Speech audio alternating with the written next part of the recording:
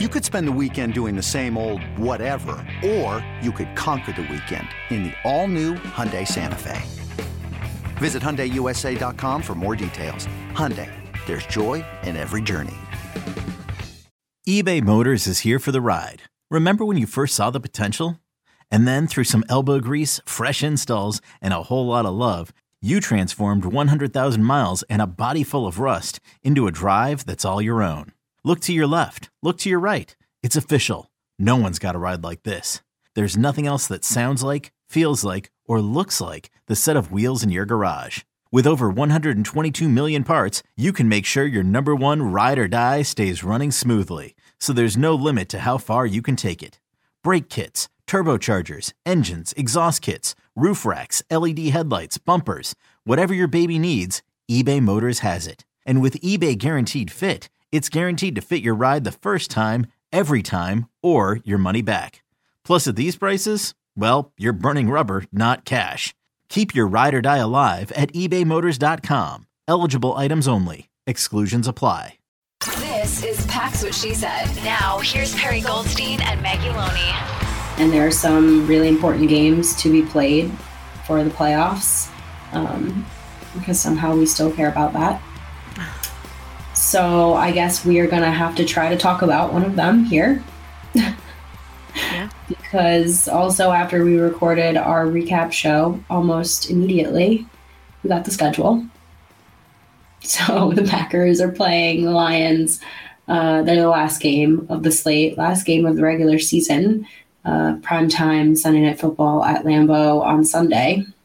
This one will be interesting for a multitude of reasons I'm sure we'll talk about, but mostly I felt where they slotted the Packers in was extra interesting, considering that there's some things that can happen prior to the Packers game that will give them a little bit of an edge or a little bit of a boost.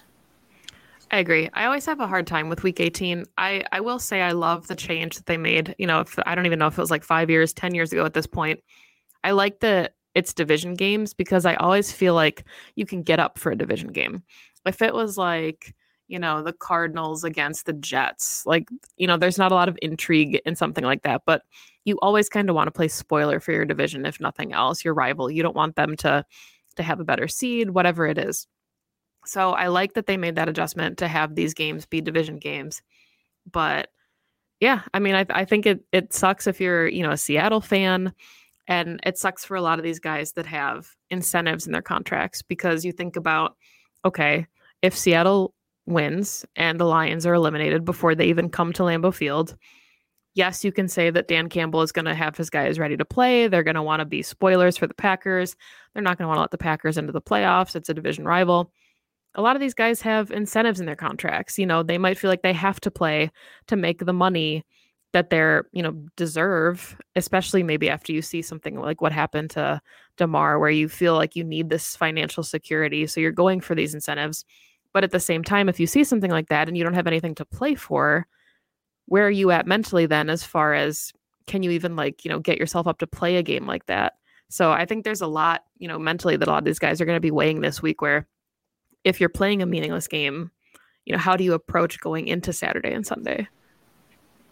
Yeah, I don't know. Like I said, I think there's going to be a lot of questions that players ask themselves this week that they might not have even thought to ask before or known to ask before. And like, it might be truly like personal decisions, discussions that they have with their families, right? Discussions that I'm sure are taking place in the locker room around like what everyone is comfortable. Like, they've called themselves a brotherhood and a fraternity. I've heard it 100 times this week. And so I'm sure that they're going to be kind of leaning on each other when it comes to that. The Packers don't have a meaningless game. Right. They have a very meaningful game. Very simple path. Just win and you're in. But I think the Lions are really going to put up a fight, because it's also a meaningful game for them too.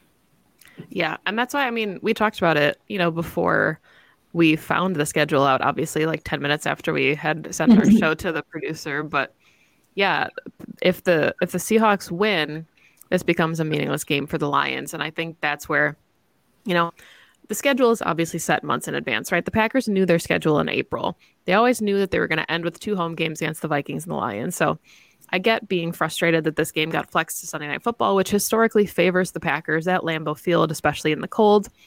But it's not like they changed like the location of the game or anything like that. The Packers were always going to finish with their 2 home games. But yeah, I do think that it's, should have been, maybe could have been a 3:30 game, because we know that the Packers are going to have a big market, and that market will draw in a lot of ratings for Sunday Night Football that a game, let's say like the Texans and Colts might not otherwise have brought in.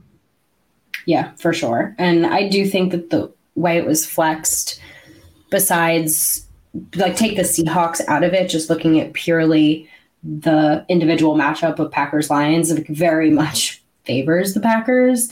Packers and Aaron Rodgers historically play very well in prime time, especially at home, especially in these conditions. I don't think it's actually going to be that cold in Green Bay. It's going to be in like the 20s.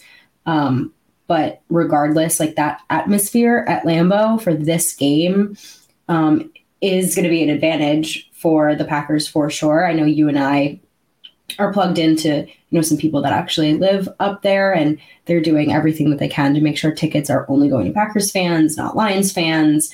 I'm sure it's going to be an absolute madhouse. Matt LaFleur has been, since he really started, I would say, like very invested in the way that the fans assist this team when it comes to like what they can do. And I mean, you and I were offered to go. We can't, but like I would if I could, and I would do everything in my power to make sure that like there are no waves on offense.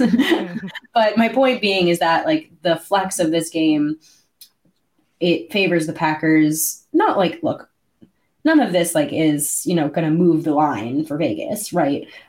Meaning that I don't think it's anything like statistically relevant. But when it comes to the momentum and the energy that the Packers have been kind of riding this last month in their win streak, this should push that along. Yeah, especially, thinking about just these two teams are so different also from the last time that they played. And I think that's what makes this a really intriguing matchup as well. Everything you've listed already would favor the Packers, but on paper, you could argue that the Lions are better in a lot of categories. Statistically this season, maybe the Packers are on a little bit of a hotter streak, considering, the Lions struggled against the Panthers, and then they got to go beat up on the Bears 41-10. That was probably kind of cathartic for them, but they were on a 3-game win streak, before they ran into Carolina, and they beat the Packers. It wasn't a pretty game by any means. It was 15-9. It was just a completely ugly game, but they had one of the best red zone for the Packers. Very winnable, and they dropped it. But this is just the 4th best offense in the league in the red zone compared to the Packers, who have struggled in the red zone all season. Just a lot to like on paper for the Lions, actually. Yeah, and common opponent has its pros and its cons, right? Like these teams know each other, they've played each other, they've fought each other. Maybe some players have played for both teams. And yes, I'm thinking about Jamal Williams, who has 15 touchdowns on the year. This offense, Jared Goff has been not astronomically phenomenal, but he's playing very well. He hasn't thrown an interception since his interception to Jair in week 9. So insane, right? Like he's playing very clean ball. And I think for Jared Goff, that says a lot. He's reached over 4,000 passing yards, right? Like he's doing what he needs to do. And Dan Campbell has his guys ready to go. You want to talk about clean ball and, brotherhood and locker room prowess, et cetera, et cetera. Like this team plays for each other. They play together. They play to win. They do not care what the score is. They play till the clock is 0. And they're going to fight because I think, like we said on our last episode, the Lions haven't been in the playoffs in, I don't even know how long. Matthew Stafford made it a handful of times. They've only ever made it to a wild card round and lost. Like this means so much to them, and that cannot be discounted. This episode is brought to you by Progressive Insurance. Whether you love true crime or comedy, celebrity interviews or news, you call the shots on what's in your podcast queue. And guess what? Now you can call them on your auto insurance too with the Name Your Price tool from Progressive. It works just the way it sounds. You tell Progressive how much you want to pay for car insurance, and they'll show you coverage options that fit your budget. Get your quote today at Progressive.com to join the over 28 million drivers who trust Progressive. Progressive Casualty Insurance Company and Affiliates. Price and coverage match limited by state law. What do you think, the atmosphere is like for knowing all of the things that if Seattle wins they find out at like 6:30 that Seattle wins and they're eliminated? Like, do you think that they're just going to be so defeated by that? No, I don't think they care. Like, I would maybe say that about a couple of other teams. Okay. But I think the Lions are the kind of team that play to the end. That seems to be what their rallying cry is, bite the kneecaps off, like just simply do not care. I actually wouldn't be surprised if Dan Campbell kept the news from his guys. Did something like that where it's just it simply doesn't matter. We go out here and we try to win this game. Unlike the Vikings, I don't think that the Lions are out here trying to play spoiler. I think this win is less about the Packers and more for themselves. Yeah, that's a good way to look at it. It's very much a culture setting kind of thing where, even if they're not eligible for the playoffs, the turnaround, honestly, that they made to start the season, obviously starting with the Packer game when they went from 1-6 to 2-6 and then went on just a complete hot streak. They've got the potential to finish this season above 500. And I think that would go a really long way towards what they're able to do next season and beyond. And, I know we talked in the off season before the season had even started that, we weren't going to head to Vegas and put Super Bowl odd favorites as a Lions team, but they felt like, a Bengals team from a couple of years ago, where if you get the right pieces in place, they can be a surprise team that can inch their way towards the playoffs. And I think they did it maybe a year sooner than we were expecting, but the turnaround is really impressive. And especially, after the draft and getting guys like Aiden Hutchinson, a complete, locker room leader, going to change their defense astronomically. You've got Amon-Ra St. Brown in his second season, just, over 1,000 yards on the season. So a lot of really impressive players for them that'll be around for a long time. Yeah, they're really starting to build something here. And they have, we want to talk about weapons. They have a really, really nice trio of weapons in Jamal Williams, DeAndre Swift, and Amon-Ra St. Brown. So the Packers defense is not going to have a cakewalk of an evening. They're going to have to play, I think, genuinely like they played against the Vikings, right? Focus on, Amon-Ra St. Brown in the pass game, focus on stopping the run, and do your best to get to Jared Goff. That should really be the formula. I'd love to see them stay aggressive. Who knows what kind of night Goff will have, but if he makes even a tiniest of mistakes, jump that route, get that ball, play ball hawk. The Packers have a nice chance, I genuinely believe, of winning this game. They just have to play the clean ball that we've been seeing the last month. Yeah, I agree. And I think turnovers, again, are going to be really important. You had mentioned it, obviously, already about Jared Goff and how he is not throwing interceptions like we're maybe used to seeing from him in the past. So just forcing, some of these teams to make mistakes. Kirk Cousins was having, a really safe season where he wasn't making mistakes. And then, comes out to Lambeau and guys like Jair are getting theirs. And, just the defense as a whole has looked a lot better. We talked about it with Justin Jefferson and Jair kind of shadowing him. Maybe we'll see some of that with Amon-Ra this week. But unlike the Vikings, this Lions team has a positive point differential. They're putting up numbers.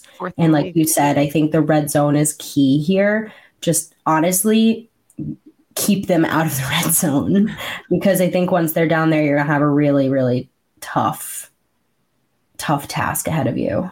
Yeah. And I mean, we know obviously Jamal Williams is capable of kind of busting one open, but he's got 15 touchdowns for a reason. And a lot of them have come in the red zone where they're ranked 4th in the league.